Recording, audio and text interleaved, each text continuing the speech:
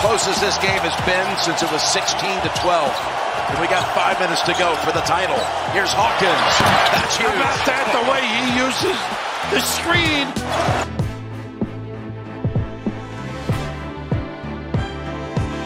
Hawkins right there for UConn. And the UConn Huskies wrap up one of the most dominant runs in NCAA tournament history. San Diego State did lead for a time in this game. They led a little bit at the beginning. They cut it to within 5, cut it to within 6 a couple times. It was close for a while. It was an acceptable championship at UConn. By far the best team in the country when it mattered the most. This is interesting to see. Daily Sports Podcast News Narratives Takes Gambling. Under the weather yesterday from this guy, my bad. I had a cold. Remember when I was complaining like a little baby? And then it went away, but then it didn't really go away and it became a bacterial infection. And now here I am. I actually have to go to the doctor for antibiotics, which is the most annoying thing of all time. So yesterday was a bummer because I had a bunch of cool stuff over the weekend. Of course, San Diego State with the buzzer beater. We had the women's national championship yesterday. And the debate, the real bummer about missing the show yesterday was this debate over classless or not. Angel Reese is this woman's name. She plays for LSU, and she went into Caitlin Clark's face, and she did the "you can't see me" thing that Caitlin Clark had been doing to people, and everyone's like, Dave Portnoy mostly, and some other people were calling it classless. So if you have seen it, the "you can't see me" thing is when you put your entire hand in front of your face like this. I'm doing it like this. You can see me if you're watching on Spotify or YouTube. Watch on Spotify or YouTube if you want. Is it classless? Yes. Kind of. What she did classless? Yes. Is giving Caitlin Clark a taste of her own medicine classless? No. Here's the picture. There's Caitlin Clark doing it, and she does it to her. What was classless is that it didn't end here. Angel Reese just kind of like followed her around and kept doing it for like 20 seconds. And this is as the clock is winding down, like the game is over. And LSU is celebrating. She's not celebrating with her teammates. She's talking shit to Caitlin Clark. That's what was classless. This is not classless. This is funny. It's a little annoying, but it's also like, yeah, Caitlin Clark does that. Here's a picture of her doing it right up top. There she is.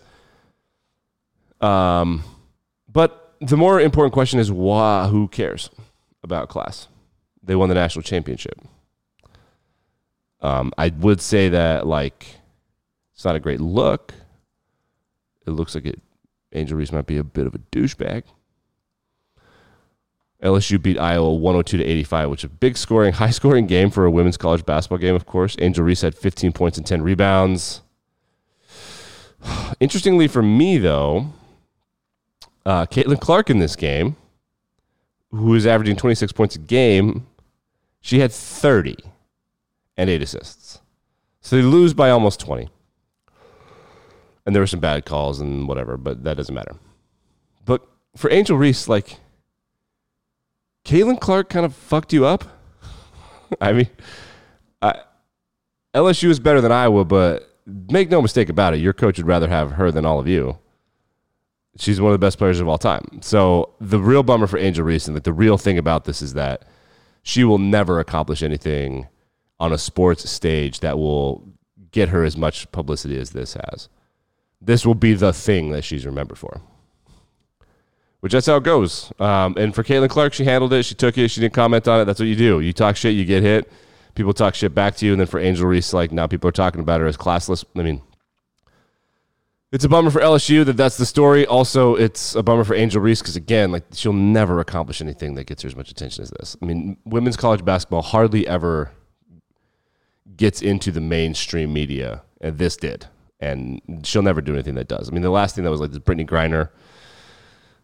That's how it goes. That's how the internet works. Kind of a scary situation last night in San Diego State. There was a crush. Do you know what a crush is?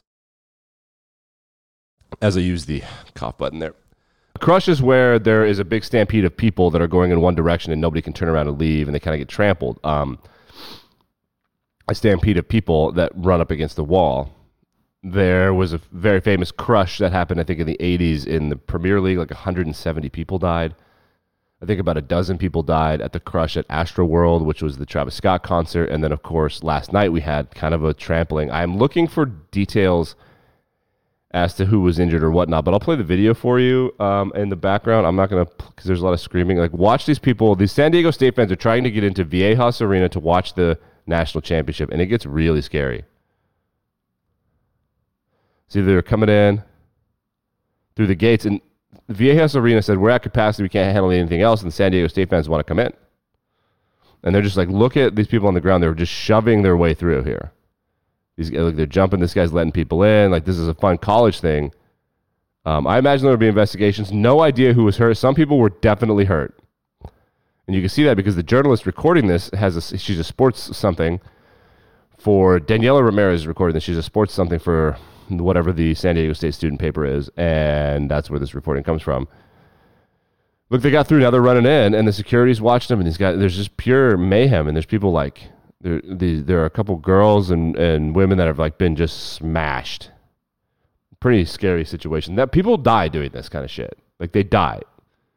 It can be a very tragic situation. So I'm kind of keeping an eye on that. I don't know. No immediate reports. I didn't find anything on Twitter. Daniela Ramirez is the only person that reported on it. There were some local news stations that had some information, but nothing really crazy. So we shall see. Baseball season is in full swing. We'll forget about it by May. But for right now, let's watch some highlights. Bryce Turang, I don't know how he says his name, hit his first home run with his parents in the crowd. It's a grand slam. What's up? The last couple of years with the Marlins, and he mentioned his shoulder injury. Oh. Bryce Turang, way back, and there she goes! 10-0 Brewers in that one when he hit that home run. How about we walk it off? Bottom of the ninth, tie ball game. No one on, 3-1 count for the San Diego Padres. Kim to left. Back goes Carroll. That's the ball game. Padres love baseball again. Kim walks it off. Padres love baseball again. They're looking good. Jalen Carter says he's not going to meet with any teams who are drafting outside the top 10. Good for you, champ. I guess. I don't know. Who cares? People are not liking him. He's going to be an Eagle or he's going to be a Seahawk because other teams are not going to want him. Because if he was involved, apparently dash cam footage came out. Maybe we'll look into that for Controversial Wednesday. His dash cam footage from when he was questioned after his teammate and trainer or recruiting officer died from like street racing. So dash cam footage came out. It wasn't flattering, I guess. I don't know. Oh, we'll look at it. But he says he's not going to take. So they get, I don't know if it's 10 or 15 visits, or each team gets to bring in 15 prospects to visit with them. He's not accepting visits from teams who are drafting outside the top 10. Cocky, annoying, but it's also a good way to kind of spin narratives and be like, yeah, we know we're going in the top 10. It comes off as either they know for sure they're going in the top 10 or they're posturing as if they're going to go in the top 10. I don't know. I think that it's a little bit of both. I think the teams are telling him they're going to, but they're not. Because they want to create hype. They know that he's not seeing the chess game here, so he's going to tell people they're taking the top 10, so people want to jump up and trade him. The Baltimore Ravens have offered Odell Beckham Jr. a contract. Odell Beckham Jr. coming off a torn ACL in the Super Bowl, did not play last year. Reports came out that he wanted more than $20 million a year. He laughed at those, but now it comes out he wants more than $15 million a year. I don't know. It's kind of a lot. We shall see. The Phoenix Suns, since acquiring Kevin Durant, have not lost a ball game since he's been playing in the games. Like 6-0, I think. Maybe 7-0. Kyrie Irving, on the other hand, has the Mavericks 4 games worse off than when he found them, to the surprise of no one. That is, I don't say it's the most predictable thing ever, but it is perhaps the most predictable thing ever.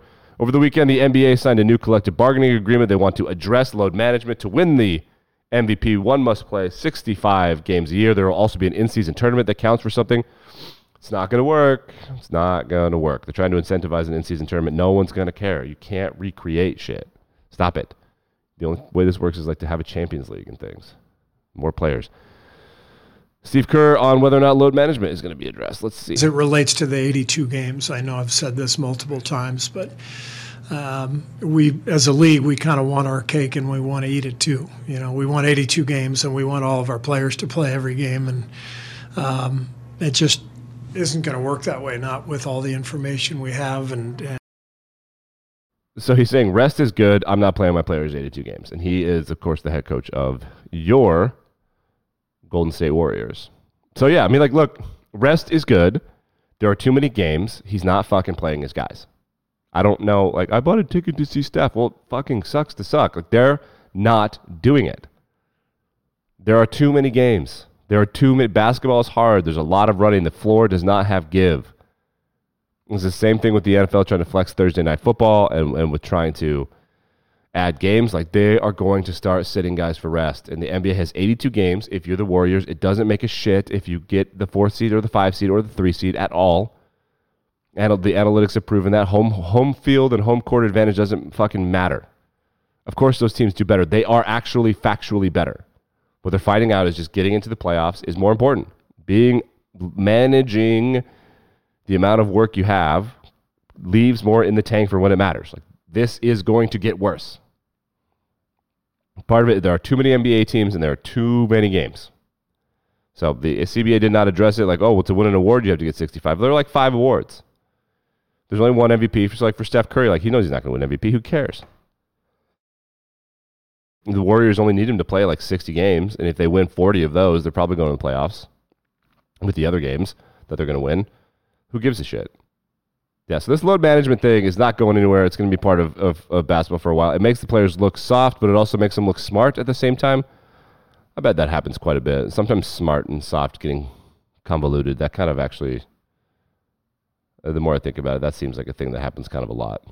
By being smart, one seems soft. But you're smart. The goal is to win. The goal is to make money. What is Steph? I know that some kid in Cleveland paid money, but what does he care? He has a job. It's tough, man. Like, I don't know what to tell you. Plus, like, ticket prices don't. They make money on TV. They don't want you to come to the game. They want you to buy shit and watch on TV. Masters odds are out. I will give you the top 5. I'll give you the top 3 just because those are the people with the best odds by far. Scotty Scheffler, Rory McIlroy, just kidding, Rory McIlroy, and John Rahm. They have by far the best odds. Scotty and Rory are close with John at plus 950. I wouldn't bet on anybody that's under plus 2,000, which, like, why? You know, might as well have fun. Max Homa, I think, would be a good bet at plus 3,200.